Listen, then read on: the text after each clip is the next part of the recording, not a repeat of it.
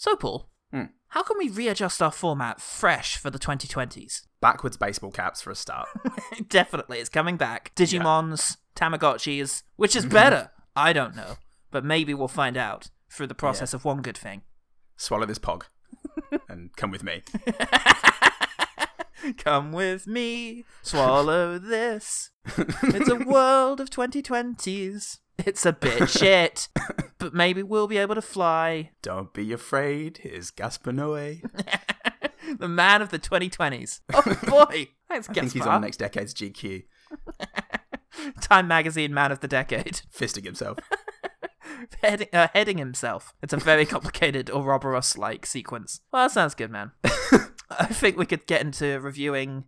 what's fresh? TikToks. TikToks. You know? Big Willie style. Yeah, here to stay. TikToks are here to stay. We don't need to worry about that being obsolete literally by the time this episode comes out. I feel like if we just start reviewing those and never look back, it's full-time now. I think so. Will Smith to do the intro. Well, but he's gone back. He's Jazzy Jeff again. Oh, what? No, he wasn't never Jazzy Jeff. Jazzy Jeff was the other one. He has absorbed Jazzy Jeff, and he is now the Fresh Prince of Jazzy Jeff. Some Akira style globule Tetsuo! Jazzy Jeff! Jazzuo. Oba. Shit, the 90s is dark. The 2020s is dark. Or maybe we could just go all the way back and introduce flapping again. Oh yeah, nice. Hip-hop flapping. I think so. Well, I think if you're going to pick up flapping again, you're going to pick up some opposition to flapping. And I'll be ready for that. With our backwards baseball caps and our Will Smith fresh rhymes. With your 90s revival and my 1920s revival, and we'll all clash in the streets. Just be warned. How are they... My folk have a lot more dysentery and a lot less antibiotics, but we have gotten through a war. So how are they going to handle Gary Barlow, Paul? That's what I want to know. The ultimate iconoclast. Blood in the streets. It's time for a new belief system. And I'm here with Rudolph Valentino, and I've got some things to explain to you all. I've got Mark Owen and high-waisted denim pants.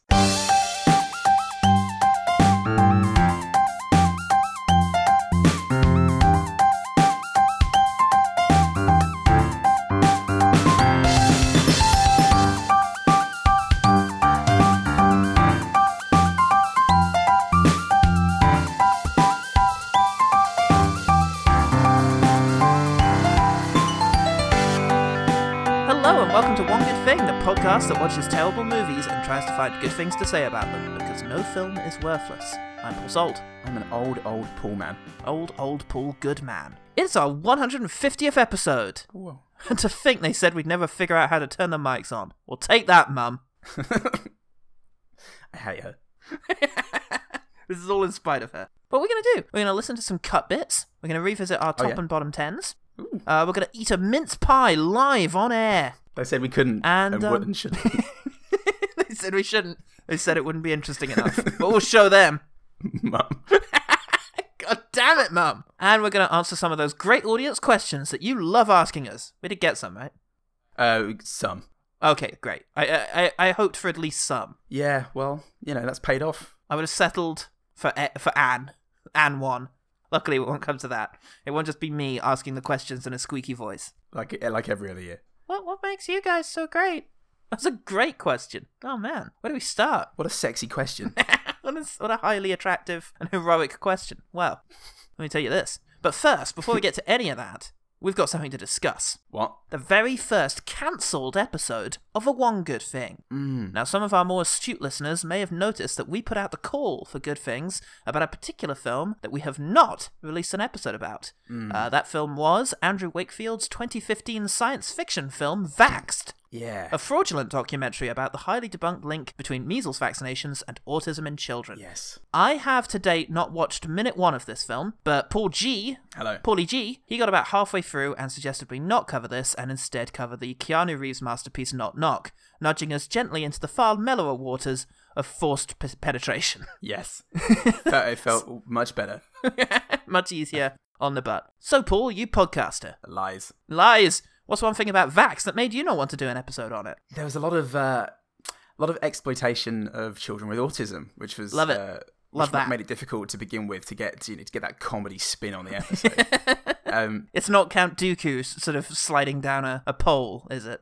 Yeah, no, it's lacking any of that. The thing is, it was a fairly compelling film for all of its because of its horror and because of the sort of audacity with which it was conveying its message. Yeah. But and it's something that if we were to do an episode, a podcast where we analysed pseudoscientific documentaries, minute by minute, and took them apart, then it would be perfect for it. Right. Because it's one of the most groundbreaking ones of that genre. But the more I watched it, and the more I'm watching parents in tears and some really exploitative footage of children with autism at their absolute worst. Right. Their most challenging behaviour. Yeah. You know, when we write notes, we have, I don't know about you, but I have the occasional thing like, oh, I could write a jokey comment here. That bit was empty.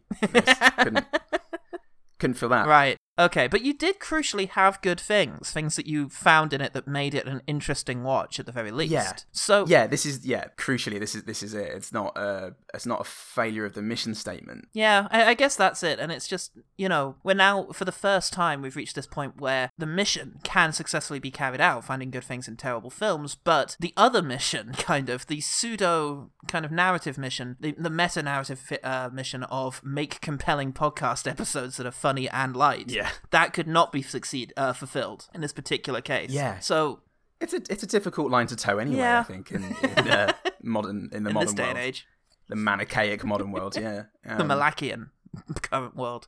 No, that's fair enough. I would have been interested to see some of it coming from the perspective of sort of disability rights, in which parents saying, "Oh, having an autistic child is just the worst thing in the world. I'd rather that they risk death via measles than grow up autistic." Very much has the vibe of "fuck you." Yeah. People live with autism. Yeah. It's a broad neurodiverse spectrum out there, and yes, you can get pictures of kids freaking out with autism. You can probably get kids without autism, acting really challenging and shittily. Yeah. It's just kids as well as anything else. Obviously, having a child with autism presents its own challenges, but the idea of, I'll roll the dice, on this one is not something that's very positive from a disability, friendly point of view. No, and add that to the fact that statistics were pretty much entirely misrepresented by people who weren't qualified for the job. There's absolutely no compelling evidence. Was manufactured. Yeah, there's absolutely no compelling evidence whatsoever that suggests that measles vaccinations or any vaccinations are in any way related to autism. And in fact, there is hard, solid evidence out there that suggests that vaccine hesitancy is causing deaths, because it's not just your child that's affected. Lowering the general immunity of a community increases the chances of someone who is vulnerable to it and unable to get vaccinations due to, a myriad of different reasons, allergies or, immunal deficiencies that they have. It increases the chances of them encountering the virus because you didn't vaccinate your kid. So yeah, exactly. It's not only wrong; it's irresponsible and selfish. Yeah, exactly. For that, I would love to do it as an episode, but as a very pointedly not typical comedy one good thing episode. Yeah. Whether it's a Patreon when we finally get off our asses and get that going, or you'll see all our edgy episodes where we talk about the really rough stuff. I mean, it is fair to say we've covered some bad movies. I don't think we've ever covered something that's hateful movies. We haven't covered anything that has possibly resulted in actual real life deaths. Because if even one person out there saw this film and was like, you know what, I'm convinced, and didn't vaccinate their kid, it could have killed someone. So yeah, exactly. That's a challenging one.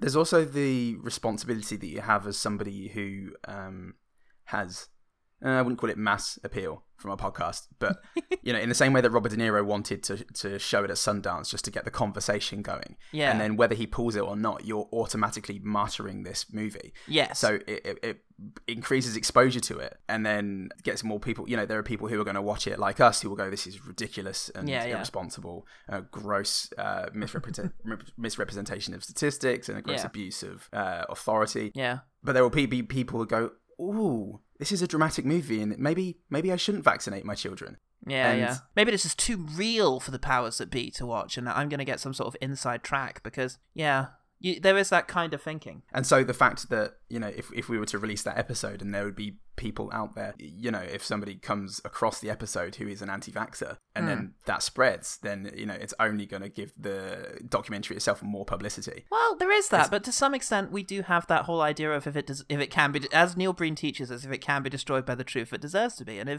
I know it's very easy, especially now and in light of recent events, to feel like, okay, the public need to be protected from certain things and they mustn't be exposed to certain ideas because they are too dangerous and people are too susceptible to them. But ultimately, the podcast might help to spread the right information, if we covered it. And yeah, that's true. We would be critical of those ideas. True. I mean, I guess that's exactly what happened with Nick Griffin at the BNP, isn't it? As soon as he went on the BBC, it just dispelled the whole myth behind him was, oh no, he's just a racist. Yeah, and I like to think of us as very much the question time of bad films. I mean, I think that's absolutely true and fair. Yeah, and we will be having Nick Griffin on next week. Nick Griffin? Yeah sure.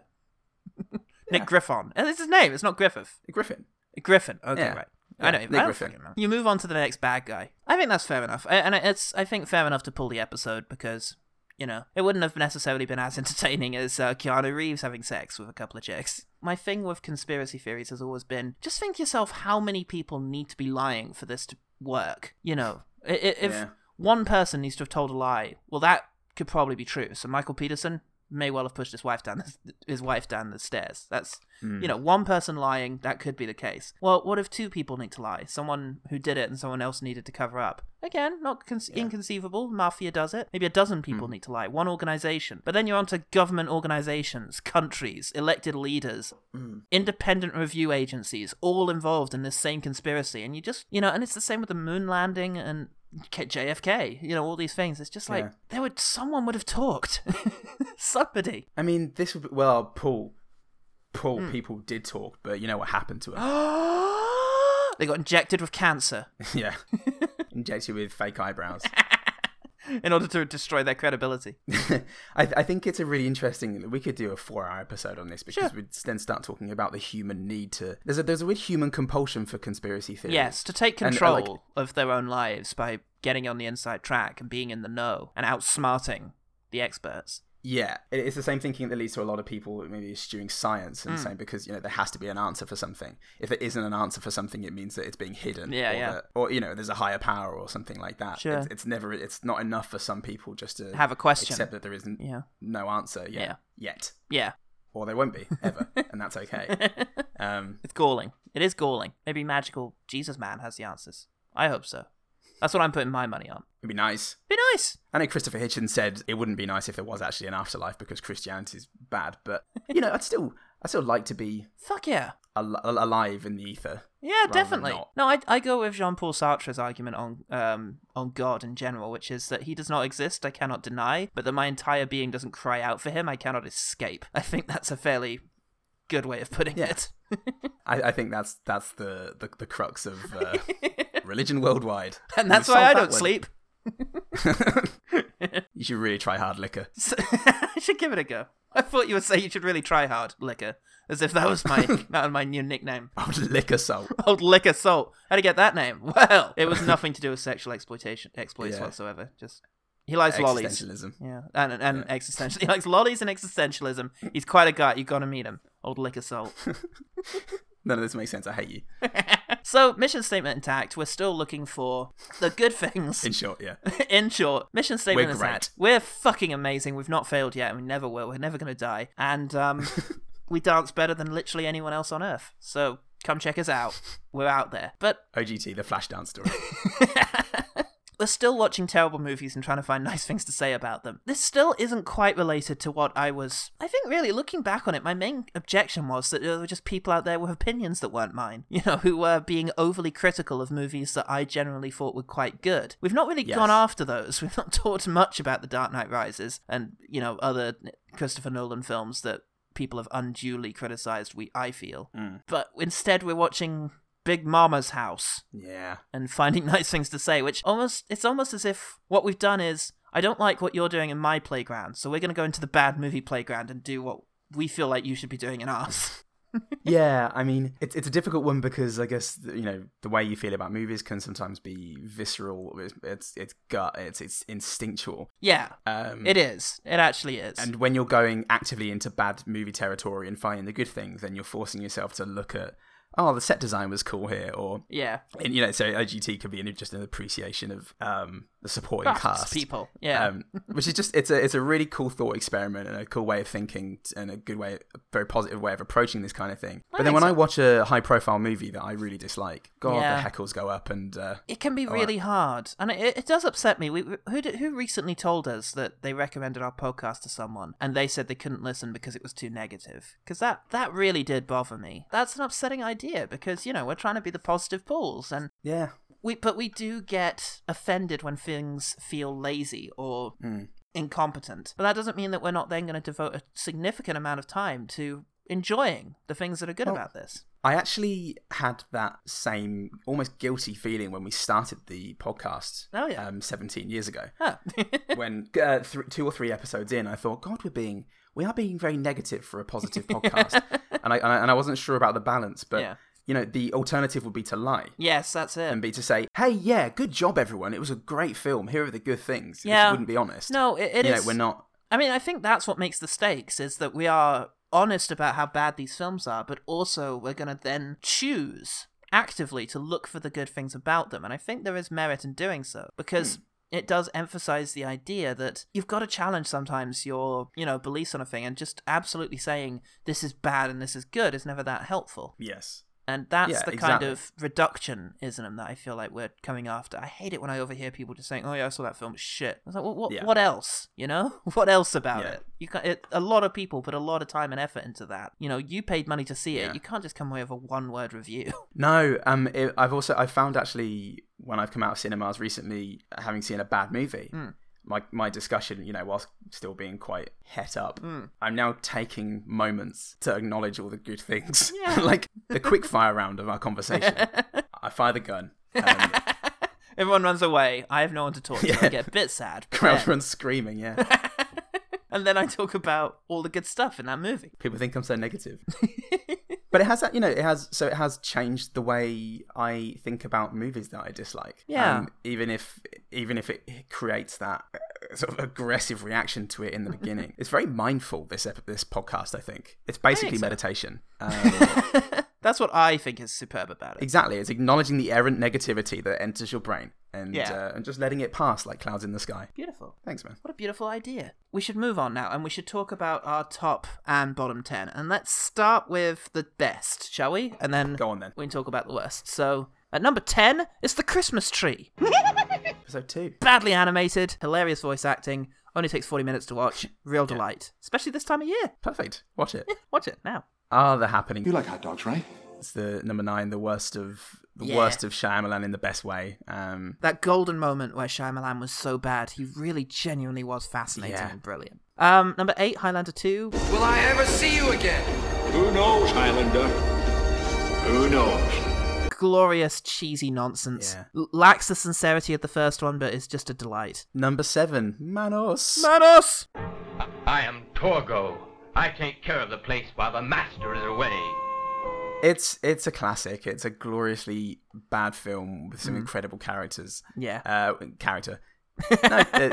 There are many wonderful characters. And kissing couple. Just one of those films that was somehow cobbled together and released by accident. And iconic and very quotable. Iconic is the right word. Number 6, first genuinely good film, At Long Last Love. Have you heard Professor Munch ate his wife and divorced his lunch? Well, did you ever? What a swell party this is. Really great. Good musical, catchy music. It's still really smile-worthy. It's an enjoyable film. You can't fault its heart. Very sincere. And Sybil Danning's still really beautiful. Sybil Shepherd? Sybil Shepherd. Probably both. Sybil Downing Jr. Both of them. Sybil Downing Jr. Oh, if only she kicks that drug problem. And here's our first new entry. Pass Through. Fuck yeah. A Neil Breen dream. How did I get here? Oh my goodness! What is this? What are you doing? It's clean. It's all clean. I mean, where Manos was seemingly cobbled together, Pass Through looks like it was pieced together by a genius from another planet who doesn't quite understand how it works on Earth. Speaking in a language that we're not sophisticated enough yet to know. It's oh man, it's just sublime. It's everything that you could possibly want from a bad movie, and it's compelling, and also has some stuff in it that's kind of interesting in a genuine way. So it's just the best kind of thing. Number 4. Speaking of genuine, genuine. It's Gem and the Holograms at number 4.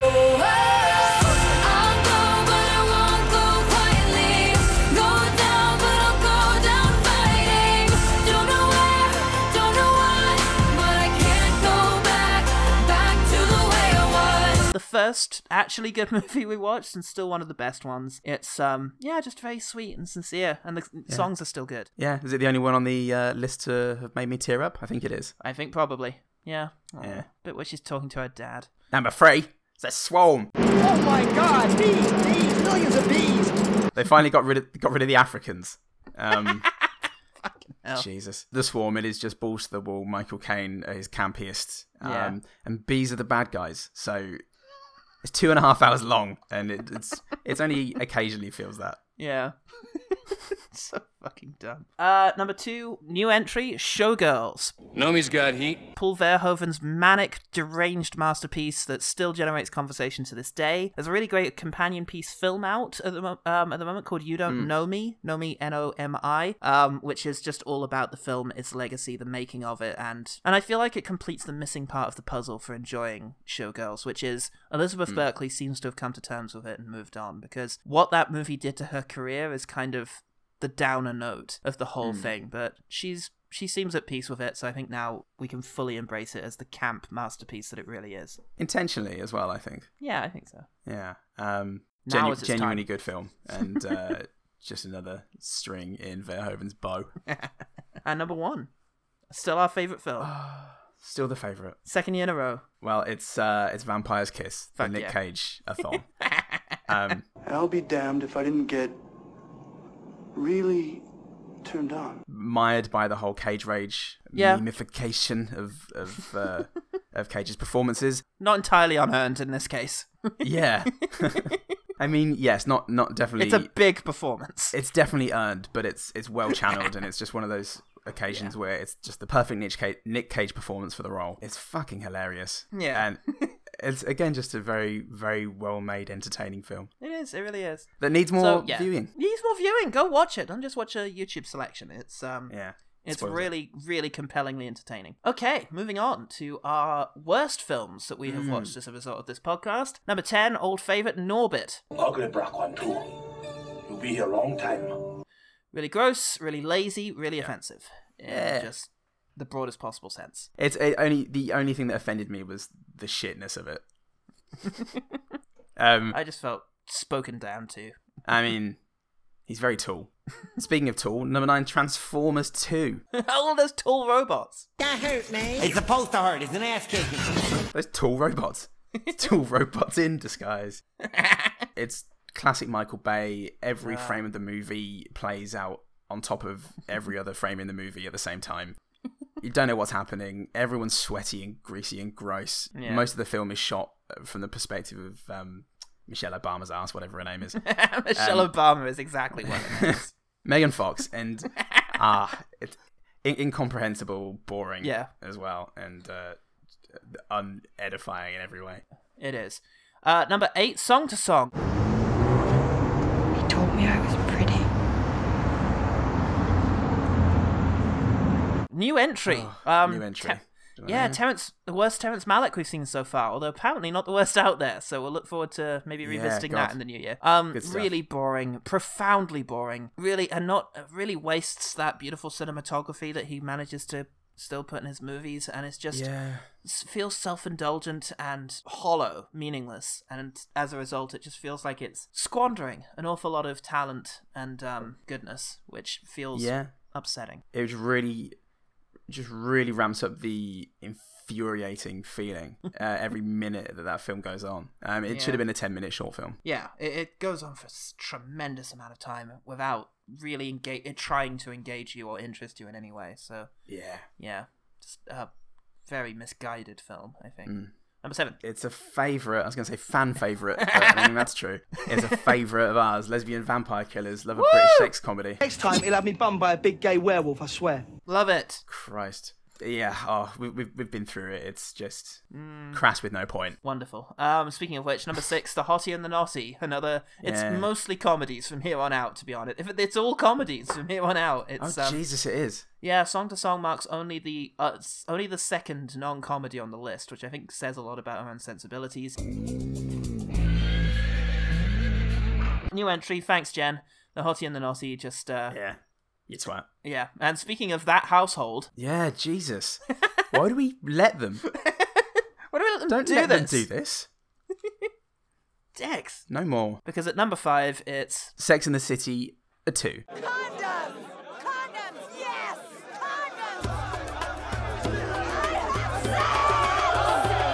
Condoms! We saw it 152nd as many times as worst idea of all time. Yeah. That's enough.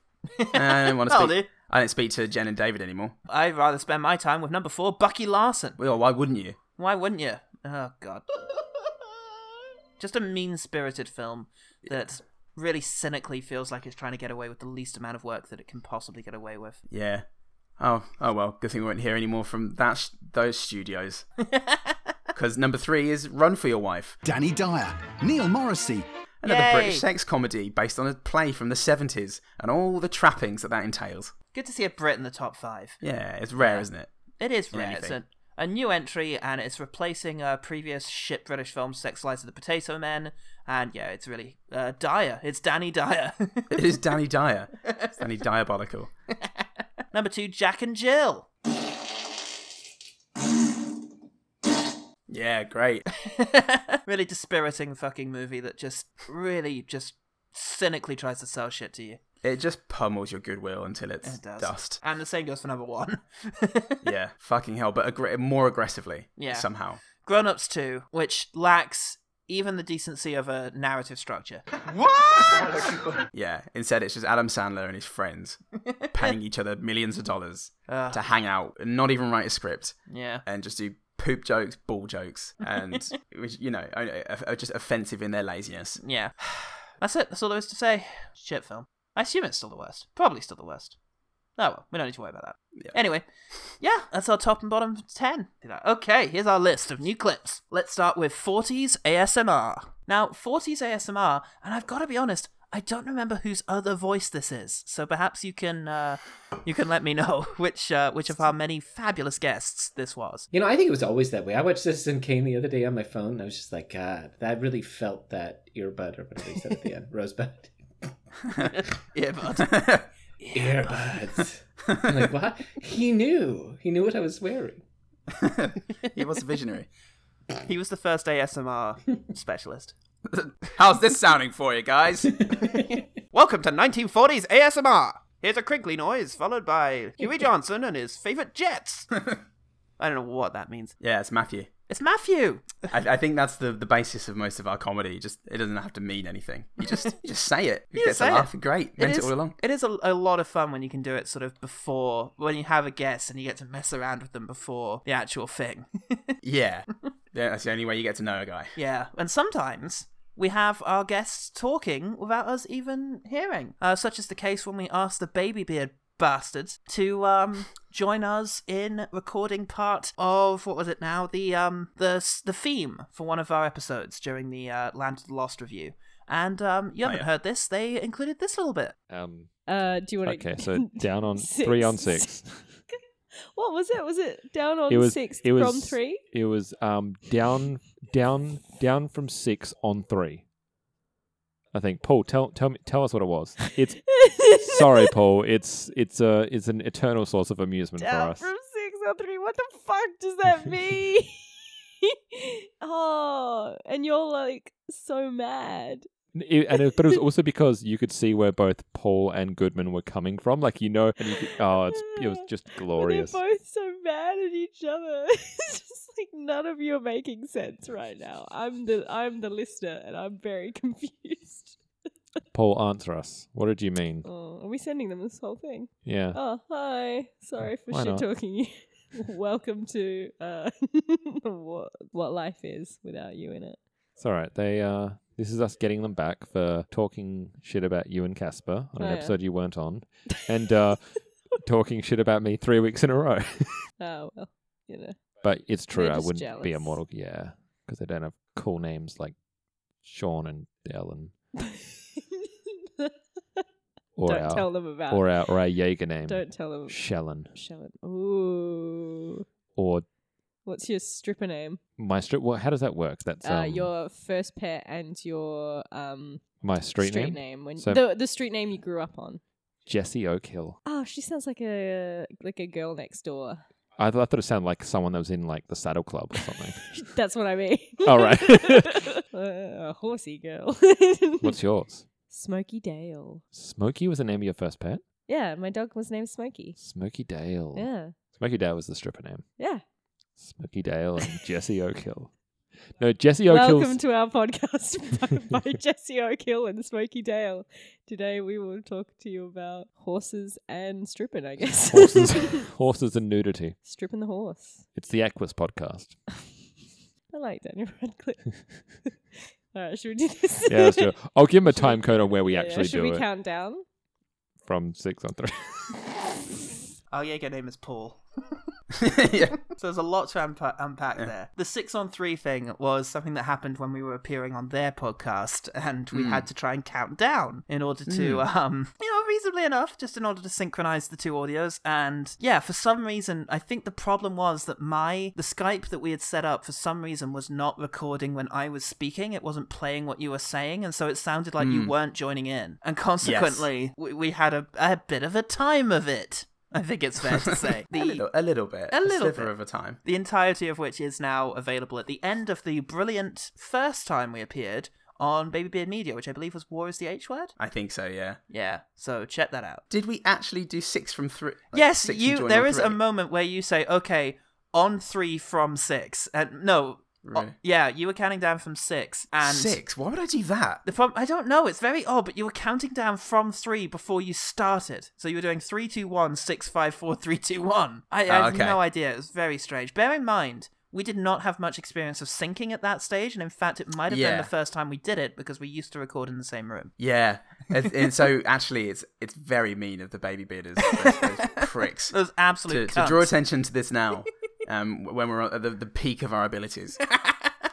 The sheer virility of us. Also, I've heard my stripper name, or porn star name as it sometimes gets described, as being my mother's maiden name and my first pet, in which case I am Ebony Hunter. Ebony Hunter. Fuck yes. Jesus. That's so broad. You could be in anything. I mean, quite specifically one kind of thing.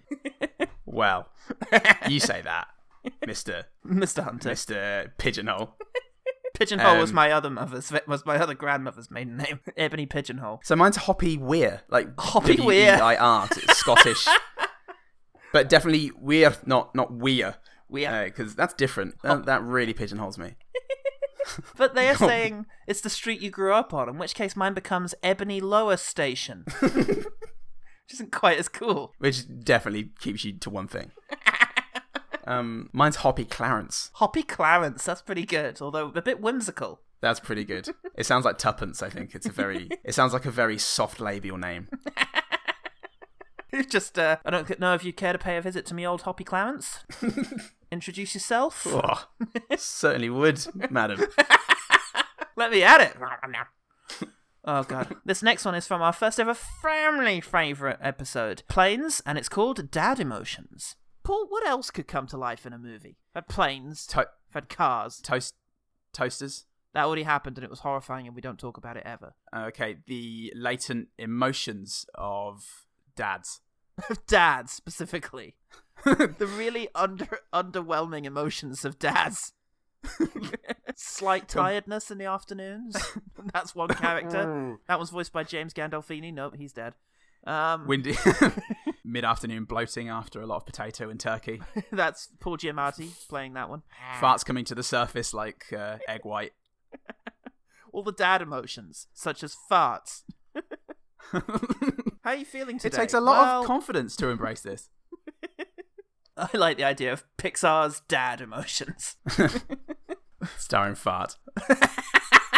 Everybody's favourite character, Fart. Dad Wind Rises. We now have a clip from our Spice Girls episode involving a very tender early memory for a young Paul Goodman. Weirdly, when I was around this age, it might interest you to know that I went to see Gary Glitter play at Wembley. Come on. Yeah. Oh. But wipe it up afterwards. Oh no. Yes. Actually. Oh. Yeah, we saw Gary Glitter, my dad and me, and they were supported by T-Rex, but not without Mark Bolan. Oh, why's that? He was dead. Oh. Yeah. But the tree that killed him did make an appearance. So Tasteless, but rock and roll, isn't it, mate? it was tasteless, but my God, was it hard to execute. So it's worth whatever that's worth. A for effort. Yeah, T-Rex introducing Gary Glitter is an interesting insight into a Once Upon a Time. Yeah, a youth who grew up on Terminator 2 and Starship Troopers was also taken to a Gary Glitter concert and turned out this well. What the fuck happened? Was no one paying attention? 90s. You really got away with it in the 90s.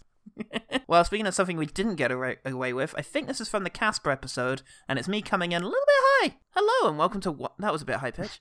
Hello? It's a children's show. Hello, boys and girls. Hello. Hello, and welcome to one. That was a bit too high society. Hello there. Oh, hey, how you doing? Welcome to One Good Thing. Fuck, I've overforced it now. I'm not going to be able to do it in any sort of natural way. Any way I do it, it's just going to be hard and fast. Hello, and welcome to One Good Thing, the podcast that will die a... There you see. Yeah. That's how that goes. Slipped on the entrance. Yep, me slipping on the entrance there. That clip reveals a much darker hidden story of One Good Thing in that I genuinely try to upset Paul at the beginning of every episode. And, sometimes it has hilarious consequences. You come hard, and then I try and reel and recover, and that's how the comedy happens. And it's great. Yeah. It's good stuff. It's the only way it should happen. It's my pleasure to introduce this next clip, which is delightfully titled Ian Hislop Shitting on a Clock. Well, I'm really glad that we managed to squeeze one into this busy frill fest that is May. Yeah. The May month. May. It really is the May month. Yeah. Goodbye, May. Also a different May. Oh, God, the newspapers have fucking loved that. May's prime ministership coming to the end at the end of May. It's the end of May. May Day. God bless them. No immigrants. What? Oh, I didn't realise I was reading The Guardian. Standards are slipping. Oh, twist. Ian Hislop was right about not that. about other things. Probably. When you shit on everything, you're going to shit on the right thing. Even a shat-on thing is shat-on twice a day. I know idioms. An Ian Hislop shat-on is at least shat-on. No, it's just that. It's just good. It's just good news. That's it's good true. to know. Yeah. It's good to know that someone is taking a shit on Ian Hislop. Yeah, that's what's to take away there. That's wonderful in how that goes. Yeah, you teased this with the title for many months, and I was wondering how we were going to get to that point. How do you swing it over? Kiss past it. It's marvellous to see it take shape as it goes, so to speak. Like a shit, yeah. Just before it drops. Squeezed out of an anus. Onto Ian Hislop. Yeah. I did it again, everyone. We're actually very good at this. We're so good at this, guys. This is Impressions Outtake, and I can't remember what it is. But it's very short. Oh no, it's 2 minutes and 4 seconds long. Shit. Who's doing this? Shit. Who's behind this? It's Christopher Nolan. Oh, in that case. Oh, speaking of which, before we start, I took Jen on Tuesday to go see a film about how movie sound works. Oh, yeah. And it was really fun, but in the first 5 minutes, there's interviews with Christopher Nolan, David Lynch, and at least one more that we've done an impression of. It just occurred to me how much time you and I spend imitating directors and how weird that is. Yeah. Very well-known personalities. Afterwards, I mentioned this to Jen, and she was like, "Yeah, I thought to myself, oh great, I get to hear what these guys actually sound like." It's nothing like how we do it. Do you know what the problem is? It was nothing like how we do it. But now, when I hear Christopher Nolan speak, I do hear us. In there. Oh, somehow fantastic. It did get quite accurate. I mean, David Lynch was spot on, without a doubt. Like, either one of us. Take that to the bank. Movies are about dreams. They also interviewed Neil Breen. Genuinely can't remember what Christopher Nolan sounds like. Imagine. Me. Imagine a movie without sound. I know, right? gravity a bit. Now you can stop imagining, because me and Hans Zimmer have invented movie noise. Take it away, Hans. That's him doing Foley. They did use Inception as a demonstration of how Foley's done, and they had Tom Hardy and Cillian Murphy sort of trudging through the snow while some foul man just sort of crunches on some snow in a studio. The old fat old man technique. Movie magic. In the making. Could you have used a thinner man? No. It wouldn't have had. You don't understand. I think you need to spend more time with Stanley Kubrick's Ghost. Like I have. Peeling back the curtain there on Christopher Nolan and his creative techniques. You don't need much prompting to get into a Christopher Nolan story. And, I really don't. As evidenced by 7 hours of our podcast. Okay, this is my favourite one. This is Nobbos. But let's be quick, mate. Then we can talk about knobs. Nobbos. New Kellogg's Nobbos. It gives me all the knob energy I need for the week. Nice one, Billy. You can play with us now. Kellogg's Nobbos. They've never led us wrong. Knobs from morning to night. When kids need knobs. Go for Nobbos. I don't know why I included the last that is fucking everything. Mate. It really would kill lay a finger on its head. Well, speaking of laying a finger on its fucking head, here we have just some of the magic that can happen when Goodman's cat gets involved in our productions. And what I really like here with the efficacy with which I fetch out the word cunt. It's so natural. You're ready with it. Let me just go and pick up my laptop that my cat just pushed off the table. What cunt? You fucking prick. Like, doesn't even ran away as soon as he did it, because he fucking knew. Oh yeah, and not going to watch your possessions at all times, are you? Oh. Give me a moment whilst I punt this cat through the window. I love that too, that he fucking ran away as soon as he did it. Yeah. That's the life of the cat. He knows he's not meant to do the things he does, and then he runs away because he knows he's not supposed to do them. You're not meant to be doing any of this. Little shit. I was a particular fan of the Flight of the Bumblebee keyboard solo, but you can't enforce one thing and punish the other when he's not supposed to be doing any of it, you know? Yeah, that's the problem. Sometimes the thing he's not meant to be doing is quite cute, and he doesn't know that. He doesn't know the difference. Yeah. Between being he's a prick and being a genius cat, a legendary cat. You just got to stamp it out no matter what.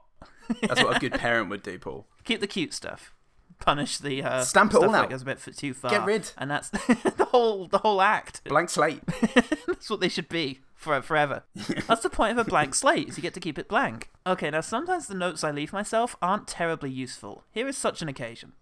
So to make it special. Wow, I gave myself a stage direction. Thanks, Paul. I don't know what that means.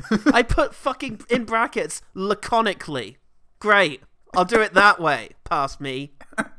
What did I mean by that? Using few words and being generally despondent. No, I've got it. Okay. I know what I meant. I don't know what the fuck laconically plays into this, but anyway. So to make it special, we're going to take on 3 of the worst reviewed movies of the year. Oh. So laconic. Yeah. I mean, say what you want about our podcast. Laconic. It's pretty laconic. Feels about right. Yeah. I think the important thing, as long as you get your stage directions, that's what matters. Where's yours coming from is what I want to know. It's the fucking cat. All in here, he says, pointing to his butt. Cat. I get my stage... I'm getting a stage direction right now, if you know what I mean. Just go shit yourself. It's fine. Shit yourself. Jesus. Like you usually do. I love the way you leave the room to shit yourself. I feel like we're one step short of a proper solution here. It is something that a cat would do, I feel. I'm going to go and just shit myself on your bed there. Thanks and you're welcome. See you soon, senor. God, I fucking hate this cat. Okay, this one is entitled Surnames, for reasons I can't remember. Sounds JP. So if we're going for a family-friendly episode here, the one that's suitable for all the kids and the mums and dads. Yeah. And the cats. The many cats. Yeah, and the cats. And anyone, in fact. And we should probably get around to setting some guidelines. Am I allowed to say bum? I'm going to have to say bum. That's going to be an access need on my part. Okay, good. Can I say willies? I think willies, as long as you're referring to multiple men named William. Okay. Can I say butt? Only when interjecting. For example, I think this is a really good argument. Smell my butt! That's you interjecting using the word butt, you see. Oh, okay. Can I say John Goodman? No. Not before 9:30, young man. You can't even say the last part, which is really inconvenient because it's your name as well. Yeah. What's your name? And you're like looking at the watch. Come on, what's your name? Just 5 more minutes. 5 minutes. I mean, I already have to spell it out to literally everybody on the phone. Nobody understands Goodman. And it always feels weird coming out of my mouth. Like, I can never just... Do I just say good man? Good man is my name, sir. And off... Now go! I think people greet my surname with a level of incredulity, like, oh, couldn't possibly be salt. I have taken to saying, yes, as in table salt. Which I should probably come up with a cooler... No, as in rock salt. Nice. Yeah. Hi, I'm Rock Salt. And I'm banned from here. Please let me in. I left my keys in here. I did actually spell my name to Jen earlier. She asked, I can't remember why, she was putting my email address down on a thing, and I spelled SALT, and she was like, I know how to spell salt. And it's just, I know you do, but most people think, I assume, well, it can't possibly be salt. That's not his name. That's crazy. That's not his fucking Only name. a loser would be called that. That's fucking mental, mate. What's your how do you spell that? Is it something interesting? No, it's just in table salt. On the other hand, I have such a problem. With my work, I have to leave my surname so often. Yeah. That, the amount of times that I spell it, I think, of course, people are going to know how to spell Goodman. Yeah. But even when I spell it sometimes, I find them writing down Godman. Gibbon and Gibman. And what am I doing wrong? I honestly get this sometimes where when somebody is reading me a number or a list of letters, I just panic and stop listening. Almost immediately. Oh, I do that. I also do that because my brain thinks, this should be easy, just follow the letters. Okay, well done, you got that first one right. Oh, wait, the second one was... Oh, no, that's third. Just tell you what, just start from wherever he is now, and then you'll come back. And then... Oh, killed himself again. Again, God, how's he doing this? It's Jesus Christ, Lord and Savior. He just cannot take a number to save his fucking life. Evidently. It's a good thing he lives eternal. Okay, final one. Okay. The delightfully titled, We Fucked Woolwich. Did I not say it? Yeah, you did. I wasn't correcting you. I was great. saying it's really cool that they say... Fuck, I was so confused there. Christ. Oh, don't let me out. Don't let me do anything anymore. This is hell. Oh, Christ. I need a holiday. Busman's holiday, more like. I always go on holiday to Busland. To that bus. A backfill fart! He's gonna sleep on the fucking bus again. Can't wait to see where we're going today. Well, it's Tottenham Court Road through to Highbury and Islington, as usual. That's a very short route. I couldn't think of a proper one. That's bloody Sadiq Khan for you, mate. Knife crime's a problem, and that one bus. That one bus that's running like 2 blocks. 50 buses running that route every day. None in Woolwich. There's one every 20 seconds, and we fucked Woolwich. That was the trade-off. I can get from Highbury and Islington to that first place I said in not less than 7 seconds. But Woolwich is now a foreign country we've had to isolate. Everyone agreed it was fair. Bit of London-centric humour there, but well appreciated from this end. I think people from anywhere else in the country would hear that and go, yeah, you're right, Sadiq Khan is a scourge on the country. And I think it's really important. Thank God. Yeah. Somebody's brave enough to say so. Yeah, these 2 young boys. Unexpected source of that criticism, but I'll take it. Welcome nevertheless. Yeah. That's it for the clips. Let's turn to the OGT. Some of them are sent it in via Morse code, and we respect that. We respect it because we don't have any means of receiving Morse code, so how you're doing it respect and hate is really it. Quite astounding to us. Get it out of our brains, but keep it coming. Well, yeah, we asked the OG team for some questions for the polls for our 150th episode, which is coming up soon, I've been told. And many of them responded. Several of them. Starting with Baby Beard Media, those pricks at Baby Beard Media, talking behind our backs. Baby Beard Media, Shellen, yeah, said, what film do you think is overrated? Oh, are more questions, but let's stop there.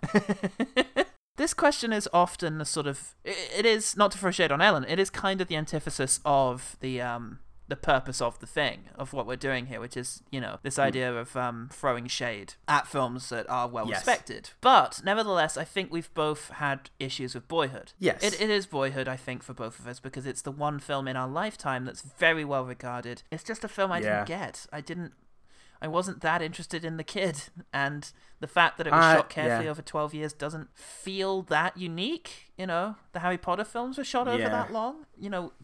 Actors tend to get older when you watch them. Yeah, I guess so. It's it just repelled me, the obnoxiousness of the characters in the opening bit. I just couldn't get past it. Yeah, it's not necessarily a Linklater thing, because he has done subsequent films that I've really loved, but something about Boyhood, maybe I need to give it another go, or we could cover it on the podcast in a very unusual sort of anti-episode, the one bad thing about great movies. But yeah, it just didn't do it for me, so I think it's probably Boyhood. For a while it was Tree of Life, but I've come around on that. I really like it now. Yay.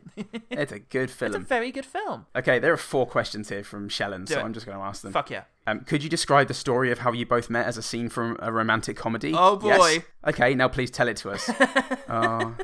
Our eyes met across the lecture hall. The greasy heads of the history class. It's so greasy, those heads. We were put in a group together, and the rest of the group had to work on some bullshit history thing that nobody cared about, especially not us. And the two of us, we started talking about Futurama as a talking point. Interestingly enough, you might be interested to learn, Baby Beard Media. Futurama was the first thing I remember us talking about, and then our fingers touched as we both touched the history hole that we had been given. And from there it was just hard pounding. Entered the singularity together. And then eventually we thought, why not cement up friendship by doing a podcast about Futurama? And then we thought, no, that's a shit idea. And we got commitment rings instead. Greatest fears? Death. Oh, greatest fear? Yeah, death. Yes, definitely death. I'm not fond of mice and spiders, but death is definitely high up on the list. Moving on. What podcast do you listen to? I'm bad at listening to podcasts at the moment. I work over full-time hours, so weirdly, I actually do listen to the Baby Beard's Roll to Cast podcast every week when it comes out. Wow. I get up on a Saturday and I listen to it while I cry the week away. Very weird that you do that. No, I am listening to Roll to Cast. It's great, and obviously the continued efforts of Shut Up and Take My Podcast. My big ones at the moment are Hey Riddle Riddle, and recently recommended by podcast recommender extraordinaire Jen, Daddies and Dungeons, which is a really funny Dungeons and Dragons podcast. So Dungeons and Daddies? Dungeons and Daddies is what it's called. I love it. Love it a lot. I love Dungeons and Daddies. I occasionally make time to listen to the Sam Harris podcast. Good stuff. Adventure Zone and My Brother and Me are still in there occasionally. But podcasting is kind of spend all my time podcasting. I find I'm reading more at the moment. Yeah, I was just gonna say, I like to keep up with some of our old favorites. I listen to You Know What I Like, and I listen to We Watch Anything and Blockbusters. Really good stuff. Yeah. And yeah, I've been listening to a couple of the really good the good folk who have appeared on the Podden Family, formerly Fortunes podcast that we do, which I also listen to, including the Final Girls Horrorcast, which is really funny. And I'm really enjoying a lot. So cool. Yeah, I think good stuff. A lot of the people on Filmly Fortunes are just very, very good. It's a good place to find out about new podcasts, I think. If you go listen. Yeah. And if you like what you're hearing, check them out. Especially if it's one good thing. Especially if it's us. The people you're already listening to. Filmly Fortunes is also good. It's well worth a listen. Yeah. It's a very cool quiz show. Katie, a good friend Katie, said, if you could erase one film from existence, which would it be? Last Jedi, obviously. Obviously, Jesus Christ. Honestly, I'd probably feel a lot better about Star Wars if I could erase The Last Jedi from the whole thing. It would lower my expectations, and I think the whole thing would be a lot more chipper. But if I could, I don't know if I would erase any movie from... I don't think I would, because it all adds to the discussion. It does. Even that, yeah. It all adds to the discussion and helps you sort of reassert who you are and all the rest of it. So, yeah, and if there was no Grown Ups 2, it would create a vacuum which would be filled by Grown Ups 2, so... Blokebusters said, there is one question, an important one. The others will have to know. Would you like a cheese and ham Breville? I don't know if I've had a Breville. What's a... Oh, is it like a toasty? Well, I imagine that's a toasty. It's a toasty. Like, Breville is just the name of it is. a sandwich toaster. Well, then yes, I'd love one. Go on. I mean, I will shit myself for 7 weeks, but... I will too, but I'll enjoy that. That's my problem. I love that. Cinematic Adventure said, who is your favourite director and what is their best movie? Favorite director, interestingly, I'd probably go with the Coen brothers, just because they with 2 exceptions, they consistently make movies that delight and thrill me. And my favourite movie of theirs is, of course, No Country for Old Men, with The Big Lebowski a close second. Yeah. So, yeah, but so many wonderful directors working today where just every new film they make is something exciting. Yeah, I mean, my favourite director and film is actually Wes Anderson and the Royal Tenenbaums. Okay. But the style of Wes Anderson's films and the care and precision is just what I love about it. Yeah, it's always going to be something special. A lot of raw emotion in there, sort of hit under the guise of quirky indiness. But there is something unique to Christopher Nolan, in as much as every time a new film comes up, and I actually noticed there's a new Tenet trailer, which I haven't watched yet. I'm hoping to catch it at the cinema at some stage, maybe before Rise of Skywalker. We'll see. Been rumored. Ooh. But yeah, it's just something about a Nolan film where every time I go to see it, I just feel like, oh great, this will be the thing I'll obsess over soon, and it's just it's huge, nice. Huge scale cinema. That is unparalleled from anyone else. I think you can always rely on Christopher Nolan to push the boundaries. Yeah, absolutely, and not deliver the simplest thing. To not deliver like the simplest or most straightforward thing. He's always going to take a risk and give you something special. Yeah, and I love that. Sean Flell, talking from without the umbrella of baby beard. Without the guys! Bravely, I feel. Said, you are both accepted into the Screen Actors Guild for reasons. However, they're no longer taking multiple pools for reasons. Only one more pool. Which one of you changes your name and what to? I mean, I've always liked my middle name, Alexander. And I thought about being Alexander Salt or Alexander Hunter, which would, be my mother's maiden name. So Alex Hunter just has a kind of badass vibe to it, which maybe I can't live up to. Tom Cruise is also called Alex Hunter. He's Tom Cruise and Alex Hunter in the Screen Actors Guild. Shit. Yeah, you're going to have to contest with him. I always wanted to be called by my middle name, Alan, E-L-L-E-N. A-L-L-E-N, sorry. Because that's Ellen. Yeah, it's Ellen. Ellen Goodman. I'll take Ellen. Ellen Goodman. Sounds pretty good. Yeah. You could take Nell's name. Nell Goodman. Nellen. Yeah, Nellen Goodman. Nell is actually short for Nellen. She hates it. She doesn't tell anyone about that. Nellenor. She entrusted you. Sophie, the You Know What I Like podcast said, are there any specific films that first got you interested in exploring film analysis? If you could... okay, that's one question, and that seems directed at you. Oh, well, it would be, I think, Mulholland Drive. It's the first film I really remember trying to... feeling the need to dissect and really sort of agonize over and tear apart. It was a film that just immediately got me interested, and I had to know how it worked, and I didn't. I think I focused on the wrong thing, because I had this huge emotional reaction to it, and Eraserhead, in fact, and I went after the wrong thing. I was trying to figure out exactly what everything meant and what literally happens in the story, whereas what I should have been thinking about is how David Lynch is manipulating the art of cinema to make me feel those ways and, look deeper at the feelings that I felt. That's the real kind of thing that David Lynch does that is amazing, and that's the real significance of the thing to be analysed. Yeah, I would say it was the works of David Lynch that really got me into film analysis. And Peter Greenaway. And, Kevin James. But, I have to know why this is so bad. The impact it has on me. Yeah. She continues, if you could redo a film that had a great concept but a terrible execution, what film would you pick? That's a fucking great question, and exactly the kind of question that we should be asking, because this kind of thing happens all the time. Movies come, they have concepts, but they just don't quite hit the mark. Really? I mean, if we're being honest, I'd love to remake the last 2 seasons of Game of Thrones.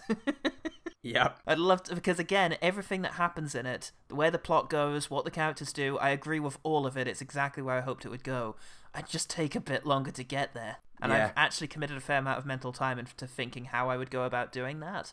And so, yeah, I'd love to have a go at those. But in terms of a movie, I don't know, Kingdom of Heaven's an interesting one that never really got, done correctly. Or maybe the third X-Men film, that was... oh, God, yeah. Yeah, there was a lot of stuff. Both third X-Men films, Last Stand and Apocalypse, I think, both had potential in terms of stories, but pretty poor execution.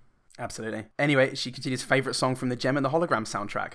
Now, I saw that, and I have been thinking about it. I was hoping to get around to listening to the whole album again, but I forgot. Saw it on your Spotify. Yeah. The ones that stick in mind to me are We Got Heart, fabulous. Fabulous song. The Way I Was is the one she sings after she's had the terrible split. No. And I'm Still Here, which is the big reunion song at the end. So, yeah. Very Those are the 3 ones that's still with me years later. I can't remember Youngblood. That's the one she plays on her guitar and it gets everyone's attention. Oh yeah. What's the one that's No, I won't go quietly?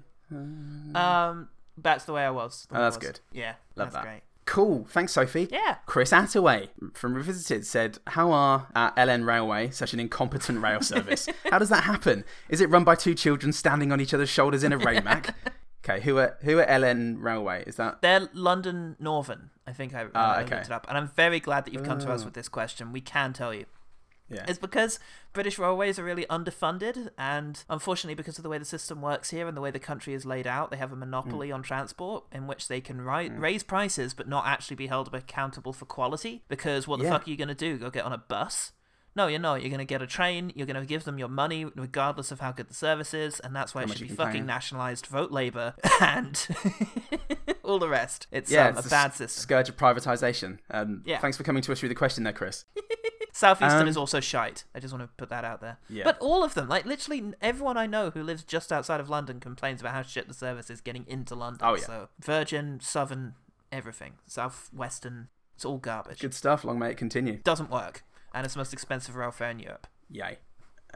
Undeservedly. The Simpsons Index said, what is the best movie snack? It's pizza. You know what? Earlier on, I was trying to eat a donut time donut in a screening of Knives Out, and that's a messy old thing, and it's quite dark in the early parts of that film, so I was just kind of spooning out random bits of donut into my face, so not that. That's multiple forms, Paul. You've got solids and liquids and gases all in there. You can't do that to a Rian Johnson. I love those gases. I love those donut gases. It's actually a smaller donut. No, popcorn is ideal, really. Popcorn's great because you can share it, you can pass it around, it's you nice can and spread noisy. germs around it. Yeah. It's nice and noisy, perfect. Or a nice squishy hot dog, whether it's odours. To be honest, you probably shouldn't eat in a cinema. Yeah. Eat just before, like a gentleman But would. if I'm at home watching something on the TV, gotta love Maltesers. My local Blockbuster used to sell big bags of Maltesers with the movies you'd rent out, and I think that put the association in mind. Yeah, if I could still eat chocolate, I would Revels, I think. Because you never know what you're going to get. That's good. And that, sometimes cinema isn't immersive enough. We Watch Anything said, what one film would you show an adult who had never seen a movie before? Fucking hell. I'd show them The Enigma of Caspar Hauser, which would really sort of put their own experience in context. Oh yeah, this is a lot like what happened to me. Fuck, okay, what would I show? Shawshank Redemption, best movie of all time. Maybe. It's pretty good. No, I'd show them something with women in it. God almighty. Maybe a musical. Maybe Singing in the Rain. Yeah. Something joyful. Something just purely cinematically joyful that can just get them on board with why this exists. Or a Charlie Chaplin film. It's, universal in its language. Yeah, maybe those. Before we start bending with the concepts, just introduce them to the basics of why this is amazing and the things it can do. Okay. Well, The Wizard of Oz. That's a pretty good first one. Very colourful. That'll put airs on your chest. That should hopefully stop the person from shitting themselves and screaming as they see the magical moving pictures. But we all do it. It all happens to all of us, so... Omesh Singh said, what film improved the most as a result of rewatching it? It's got to be Tree of Life, I think. I mean, I really disliked it the first time I saw it. It was not a film I thought it was... I came away thinking that is a pretentious film. That's what I said to the people I saw it with, and felt that somehow it had not been made with me in mind, that it was a movie that had been made for some other purpose, like to show off or something, and that I wasn't actually being invited to enjoy it. But revisiting it, I now appreciate much more what it's able to do with its gorgeous cinematography. With I think is it Emmanuel Lubezki doing cinematography? I think it might be.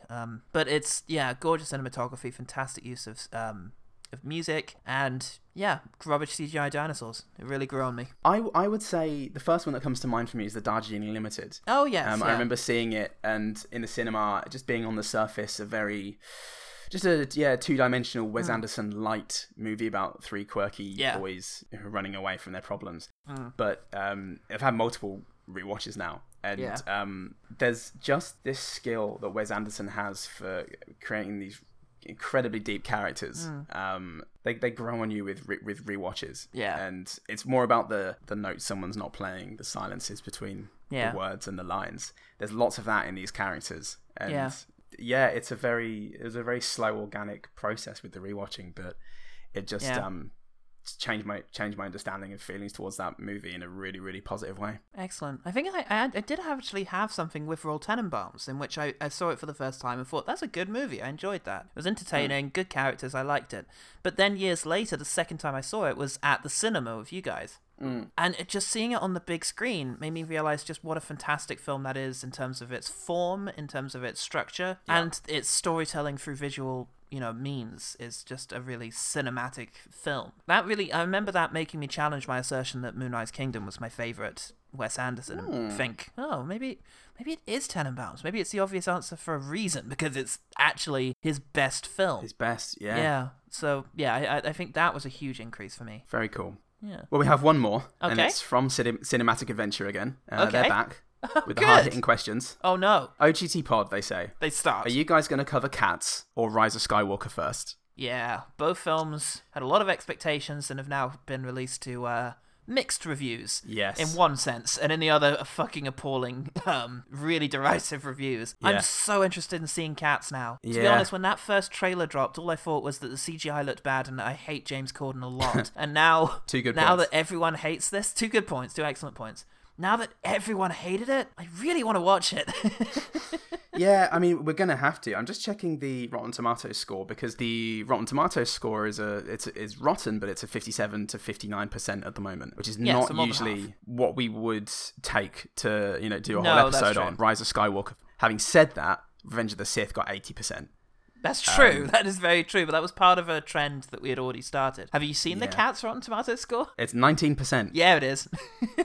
So, I mean, Cats is a definite. The Rise of Yeah. Skywalker, whether that just forms part of our 2019 Yeah, probably. More likely. Yeah. retrospective, or That's more likely, I think. When it appears in my top 10. because I think we could get at least an hour of solid chat out. So Yeah. yeah, but good question. Good question. And challenge kind of accepted. I'm going to find those Great, good things well- about cats. That's it from the OG team. Thanks. Thanks, OG team. Thanks for your 3 years in. Thanks for your continued listening, for making this whole thing just so worthwhile, and your engagement. Some of you have guest appeared on our episodes, and we really appreciate that. It's always been joyful, and we look forward to participating with more of you in the future. Absolutely. We've got some wonderful future plans coming up. We've got just more 6-idea episodes. We're going deeper into the past. We've got more special episodes, and oh man, just the whole thing lies ahead of us, and some interesting ideas as well. Some fun little concepts that we're going to be getting into starting as soon as the next episode, actually. So keep an eye out. But Golly gosh. golly gosh! But in the meantime, Paul, where can people find out about the one good thing that there is? Why don't they ask the guy who's over the road stealing lemons again? Fuck me! What is with that guy? This one guy helps himself. You sure it's not your He's a cat, fool right? to his own cause, whatever the saying is. A fool to himself. Yeah. He's only cheating himself. They are. I mean, they're overhanging. They're hanging into the pavement, and even my doctor said that was fair game. So, and he's allowed to sign documents. He's a scientist, kind of. He knows about this sort of stuff. Just ask Andrew Wakefield. Don't ask Andrew Wakefield how to get in touch with OGT Pod, because he'll tell you that it was all a hoax and that it's just there to damage our children. Unfortunately, this time he's actually right. We are trying to do that, but he's got no credibility left now. Yeah, which is fortunate for us. So for all the rest of you poor fools, you can get in touch on Twitter and Facebook, OGT Pod. You can send us an email at ogtpod@gmail.com. If you want to tell a friend, if you want to leave a 5-star review, then you can absolutely do that. Do it without the condescending Irish accent that I just did. If you can. iTunes won't. If you could, please.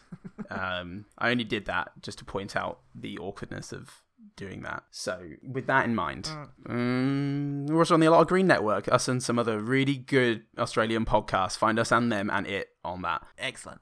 Good news, man. Okay, I'm Paul Salt. I'm Paul Goodman. And remember, one good thing about one good thing is that next month we're going to have to start watching horror slasher films for the Halloween episode. Fuck you.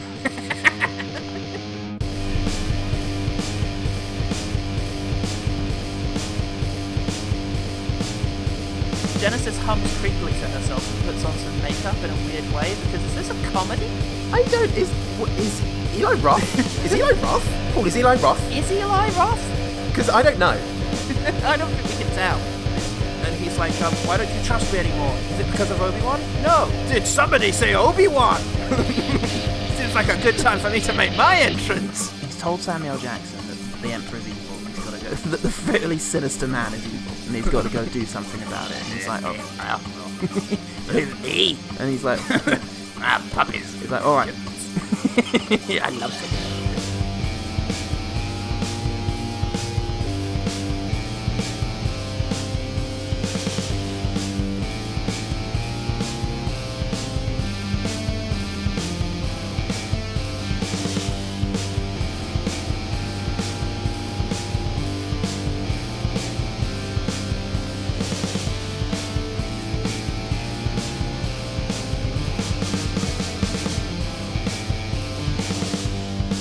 I'm playing the role of the violator. Hello, everybody. I'm here for the nativity. I shall be playing the role of the violator. Come on, kids.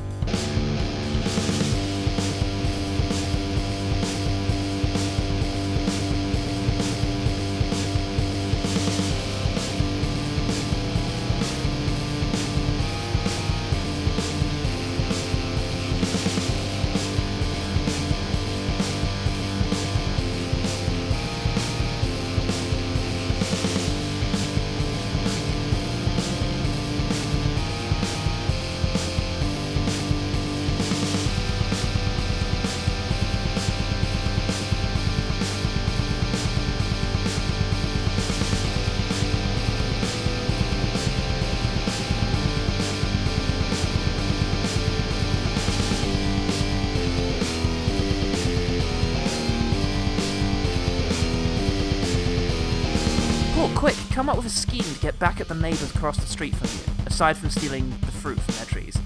Kick in their windows, break in, set light to the living room and toilet, steal the wife, and leave your calling card. What a scheme! What a shape! Anakin, I am the good one! We will bring peace to the galaxy. You can start by killing the children. Anyway, what was this CD with Special Ops written on it with a label maker? The screenwriter for Bourne suddenly just goes, ooh. Hey! So I did. I better go and read that in one of the computers that voices exactly what I'm doing. I love those 90s computers. Reading secure for... Shut the fuck up. I'm sorry. I thought you'd like to know that you were breaking many laws reading the secure files. Martin Sheen isn't going to like this. Are you siding with Martin Sheen? No. He's my boss. He pays my wages. Don't you, Martin? He pays the electricity bill, which is my food juice. This is very complicated. I'm gonna leave this sequence.